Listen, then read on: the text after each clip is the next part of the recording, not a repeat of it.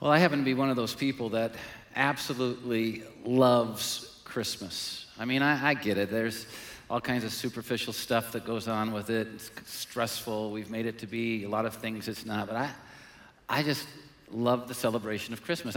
Like so many of you, I absolutely adore the cold and the snow and the ice. Isn't it awesome? To think some people have to live in Hawaii, it's just awful. But I love how we celebrate it. I do. I love the decorations. I love the time off. I love being with family. The great food, the music.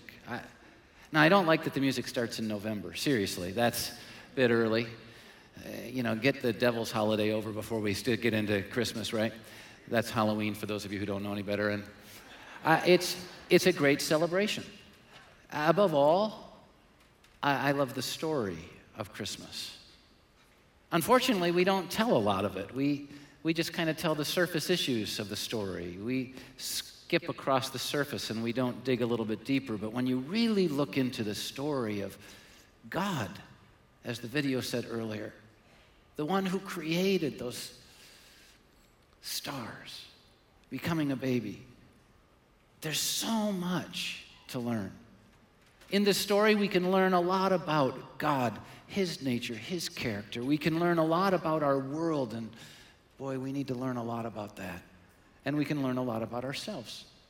This weekend, I thought I would take a pretty familiar part of the Christmas story, but take maybe a little bit different look at it. It starts in Matthew chapter 2, verses 1 through 12, and it's about the wise men. And it reads this way. You can follow on the video screens. After Jesus was born in Bethlehem in Judea, during the time of King Herod, Magi from the east came to Jerusalem and asked, "Where's the one who's to be born King of the Jews? We saw his star in the east, and we've come to worship him."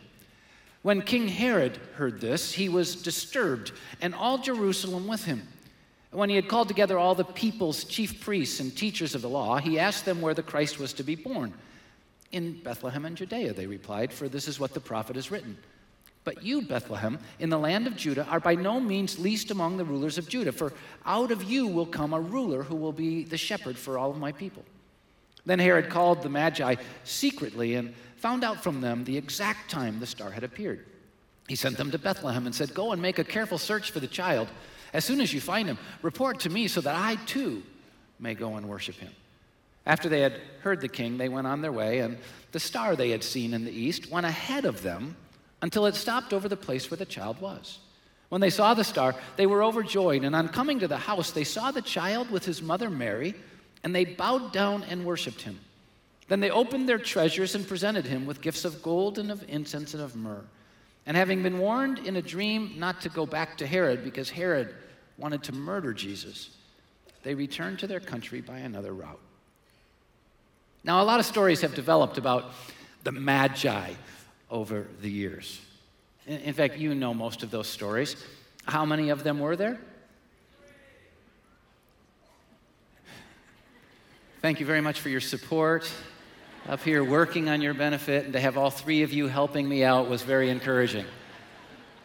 Just so I can fill in the blanks for you, we three kings of Orient are. Now, I've given you the answer. How many were there? 3. Thank you very much. What was their profession, their vocation?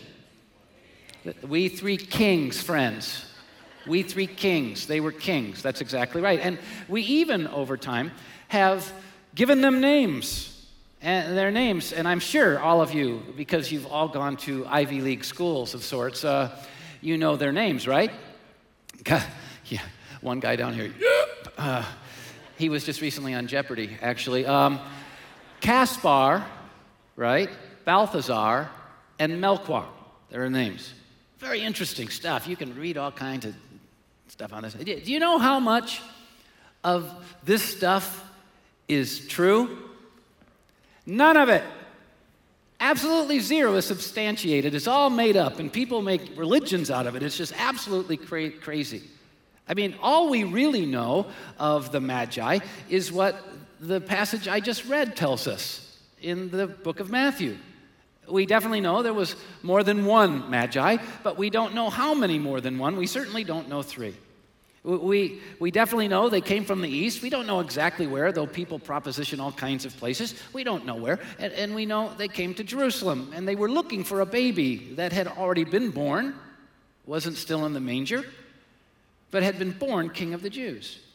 We know that they were following a special star. And I love how people try and say, oh boy, that was the time when Saturn was brighter or Mars was brighter. Really? And it went right over the house where he was staying. Yeah, sure it did. It was a special star, a supernatural star, reflecting God's glory over where Jesus was born. But we don't know how they knew that it represented the birth of the King of the Jews. We don't know where they got that information, how they came to it. You can make suppositions and all that, but we don't know for sure. But they did. We know from Matthew that they went to great lengths to find and to worship him. And when the star led them to where the baby Jesus was, they recognized him as the one they were looking for, the King of the Jews. And they actually fell down and worshiped him and gave him gifts worthy of a king.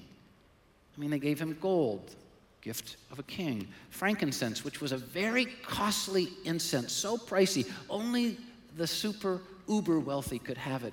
It was a gift for a king. And then myrrh, a very costly perfume. But what's fascinating to me is that his own people didn't do any of these things. These guys from the east, from far away, outside of the story that God had been writing for his people, outside of the promises that had been inspired in the biblical text up to that point in time, those people who were the keepers of God's promise, the holders of God's promise, and the ones commanded to deliver God's promise to the world, didn't do any of these things, weren't looking for Jesus, weren't looking for the King of Kings, weren't willing to worship him, never recognized him. Crazy. Look at how the Bible says it in John chapter 1, verses 10 through 11. He was in the world, and though the world was made through him, the world didn't recognize him. He came to that which was his own. He came to his own people, the keepers of his word, but his own didn't receive him. Now, there's tons of lessons from this, and I hope that you in curiosity might pursue some of them. But here's the lesson from this particular story that I want to emphasize this Christmas weekend. God doesn't just use the people we expect him to use. God doesn't just do the expected. He doesn't just use people who have the obvious connections, the obvious positions, the obvious opportunities, the obvious ability. He doesn't just use people who know all the right people and who've made all the right decisions and who are in all the right places. He uses those who are most willing and most available wherever they are. It kind of affirms the cliche, the greatest ability is availability, because that's exactly what the Christmas story reveals. You see, God doesn't build his team. God doesn't choose whom he uses. God doesn't build his family in the same way that we do ours in this world. I learned, and I'm sure you did as well, on the playground, what to expect from this world, how this world works, and what I'm going to get from it, how I'm going to be treated by it. And in my particular playground experience in elementary school, it was all about kickball, right? I don't know what it was in yours, but on the playground, when we were going to play kickball, the most popular or the most talented people got to be the captains, right? They didn't even have to get picked. They were already known. They were the special ones. They were the superheroes. And then they got to pick their teams. And the way they picked them was by picking the most popular and the most talented. And then when the most popular and the most talented were picked, what did they do? They had enough. And the rest of us were sitting there going, thank you very much for affirming my value on this planet. This is how we've learned the world's going to treat us.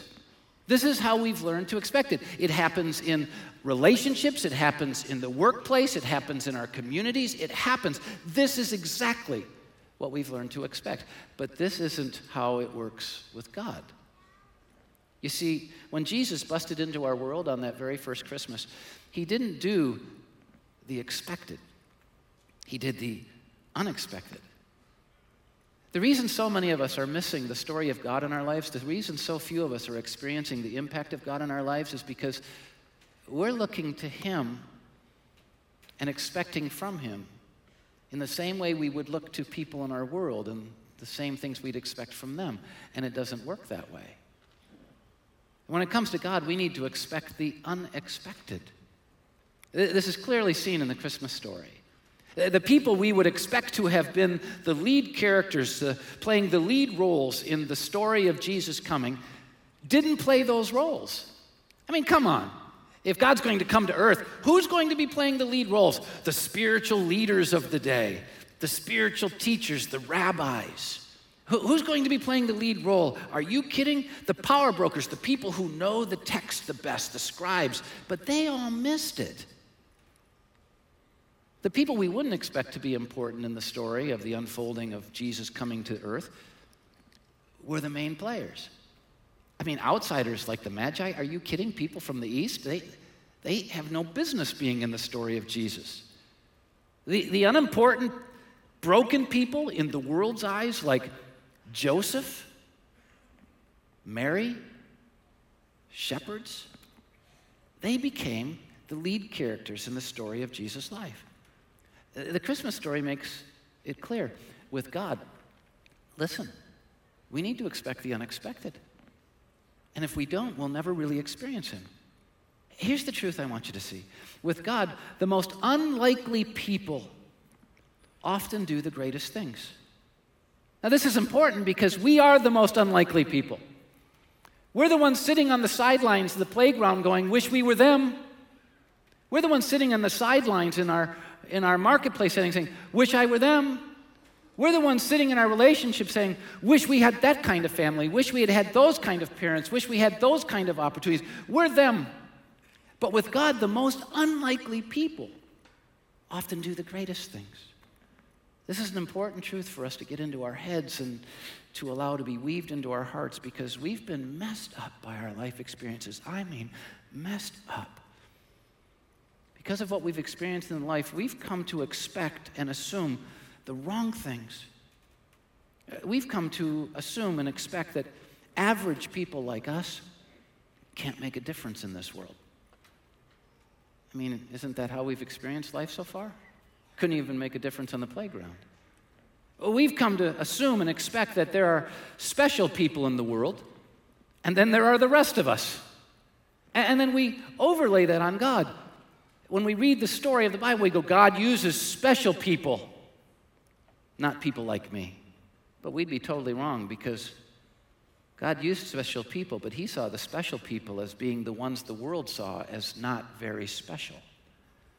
We've come to assume and expect that people tend to love us, and if they do, they don't love us for long, or they don't love us in the right ways, or they don't love us for the right reasons. And so many in this world assume that God could never love them or want them because no one ever has.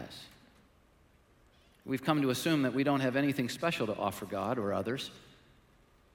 Good night, if we're not good enough for the kickball team, we're certainly not good enough for what God's got going on. We've come to assume and expect that we only get so many mess-ups in this life, and though we pretend with each other we haven't messed up all that much, all of us know we've messed up a ton. And so we must now be over the quota. We can no longer amount to anything. We're just failures. Because of the way we experience this world, we've come to expect that we only have so much time, and we've taken too much of it doing the wrong things, so now it must be too late for us. We've come to assume that there are better and more qualified people than us because that's what everyone has told us. And some of us have been told this in our relationships. There's someone better for me than you. In our jobs, there's someone better for us than you. You're never really going to amount to anything. You know, we've come to assume, if I could put it just on the bottom shelf, that we're the least likely. Well, listen to me, because the Christmas story teaches us that with God, we need to expect the unexpected. You see, Mary and Joseph and the shepherds and the Magi were some of the least likely people on the planet to be part of Jesus' birth. What are they doing there? They're not there by accident. God's painting for us a picture of our lives. Here's what we need to know. With God, these least likely people became the most likely people. They provide a picture of who God chooses and God uses. When we read through the Bible, the New Testament this winter, in the Living the Script thing, we're going to see that God chose fishermen. The world didn't value fishermen of that day, but God chose them. He chose tax collectors, the people considered the worst of the worst. He chose women who were discounted in this particular culture. He chose adulteresses, and he chose Samaritans who were considered half-breeds. The world was so bigoted. And the truth is, what we'll see is that he chose people like you and me, the least likely, the people on the sidelines not playing kickball because the captains didn't choose us. Those are the people he uses. There's so much application to our lives from this story, but I want to get just one specific one as we celebrate Christmas this week. God considers the servant great, not the one being served. Now, if you think about it, the most likely to be the center of a story, the most likely to be the headline, the most likely to get the lead role, isn't it the one being served, the one that has the power, the one that has the position, the one that everyone celebrates and writes about and reads People magazine to find out about, the most beautiful people of the world? I'm not sure why I've never been on the cover, but those people. But not with God. God values the one who serves others, not the one who gets others serving them. Look at how Jesus himself said it in Mark chapter 10, verses 42 through 45. Jesus called them together and said, "You know that those who are regarded as rulers of the Gentiles lord it over other people? And their high officials, those with powerful positions, exercise authority over people. It's about getting people serving them. Not so with you. Instead, whoever wants to become great among you must be your servant, and whoever wants to be first must be slave of all. For even the Son of Man, Jesus himself, did not come to be served, but to serve, and to give his life as a ransom for many." This was the difference between the somebodies who totally missed Jesus and those who were considered the broken nobodies who ultimately experienced him. The somebodies missed true greatness because they were too busy serving themselves. And the ones who recognized Jesus and ultimately experienced true greatness were those who were serving others. Here's the question. Who are we most like as we celebrate Christmas this year? Could it be that the reason we're missing Christmas is because we're missing the point? Could it be that we're trying to become the somebodies that get to be the lead characters in the story of the world, and in so doing, we're becoming the bit players who are missing the whole thing? When what we really need to realize is it's the least likely. It's the people like us who have failed too much, who've messed up too much, who've wasted too much time, who've always seen others as special and ourselves as at best average. It's those people whom Jesus can do great things with. The invitation this Christmas is pretty simple. In the midst of all of our celebrating, we need to make sure that we don't miss Jesus like so many did on that first Christmas. We need to make the choice that the Magi made. I mean, they were nowhere close to the center of the story. They were nowhere close to where things were going. They were nowhere close to being networked. They were nowhere close to being ready, but they started looking. Said, "We want to know him." And when they found him, they didn't play games. They recognized him. They fell to their knees. They received him. They worshiped him. And they became great players in the unfolding story of God. The reason so few of us are experiencing the great story of God in our lives is because we're writing the wrong story. We're following the wrong script. We need to stop trying to be somebodies and recognize that God already created us as somebodies, people in his image, and we've blown it by walking away from him. But he's made it possible for us to walk back to him because Jesus came and wrote the right story with his life. And then Jesus, as we saw with that cross coming down during Hallelujah, Jesus then suffered the penalty for our failures, For the wages of our sin is death. And then Jesus burst forth from that tomb so that he could offer us the gift of Christmas that can be unwrapped by simple faith, the gift of new life. Before we leave this Christmas weekend service, I want to pray, and I want to encourage you to pray. For those of you who are already followers of Jesus, I want to encourage you to evaluate your life and see if maybe like the Pharisees and the Sadducees and the rabbis and the religious leaders in Jesus' day, maybe you've gotten wrapped up in the wrong story, wrapped up in trying to be great by getting the world and God to serve you instead of you serving God and the world. The good news is if we confess our sins, he's faithful and just to forgive us and to give us a clean slate, right? There aren't too many failures with God. The only failure that's unforgivable is the failure to come to him and let him forgive you. But some of you are here and you've never even recognized him as the Savior of your life, the one who can give you new life. You've never recognized him. You've never received him. Look at what the Bible says in John 1:12. But as many as received him, to those who believe on his name, God gives them the power to become his children. You want to experience life in a grand way? Become the child of the King. And the way to do that is stop trying to do it on your own. That's what religion teaches. But just receive him. That's what Jesus teaches. And it'll transform your world. So let's bow in a word of prayer before we end the service. And as we pray, I want to encourage you, if you've never opened your life to Jesus, to take the words in my prayer and make them your heart's cry to God. Just say, God, I believe Jesus came for me. I've lived without you, God. I've done my own thing, and I've fallen short. I've sinned. But Jesus, you died on that cross for me. I'm receiving your forgiveness. You rose again for me. By faith, I'm receiving that new life. Change me. In Jesus' name, amen.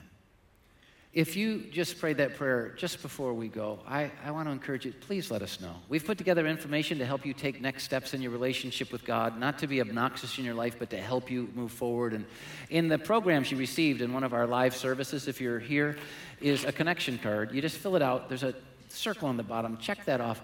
And there are boxes at every exit. Just throw it in there. And what we'll do is we'll send you information about next steps. And if you're watching on demand, Northridge On Demand, just hit the What Next button and we'll do the same for you. So what do we do with this Truth of Christmas? We start playing the lead role in God's story by serving others instead of playing the lead role in our story and missing the whole point. And when we do, we'll truly be celebrating Christmas, maybe for the very first time. We're absolutely thrilled that you came this weekend. We want to once again thank you for putting up with the traffic and the weather and all of that. And for those of you who were in other venues here on campus, thanks for doing that. But just before you go, I have to tell you, one thing that I hate is that though this is my spiritual family, I can't look at each and every one of you in the eye and wish you a Merry Christmas and tell you how valuable and important you are to me. And I don't know all of your addresses and couldn't afford to send you all a card if I did know all of your addresses. But yet I want to do what family members do. I want to do what people who love each other do. And so Roxanne and I have, along with our family, put together a Christmas card with a kind of a collage of our year's experiences and who we are and who our family includes into a Christmas card that we want to hand you. And as you're leaving the building, not the auditorium, but as you're leaving the building at the exits, we have our guest service team to pass each one of these to you. And we just want you to know it's a small token and a small expression of this one fact. One of the greatest privileges of our lives is to be a part of this spiritual family. We don't take it for granted. We love you, and we hope you have a great, great, great Merry Christmas and a Happy New Year. Thanks, everybody. We'll see you next time.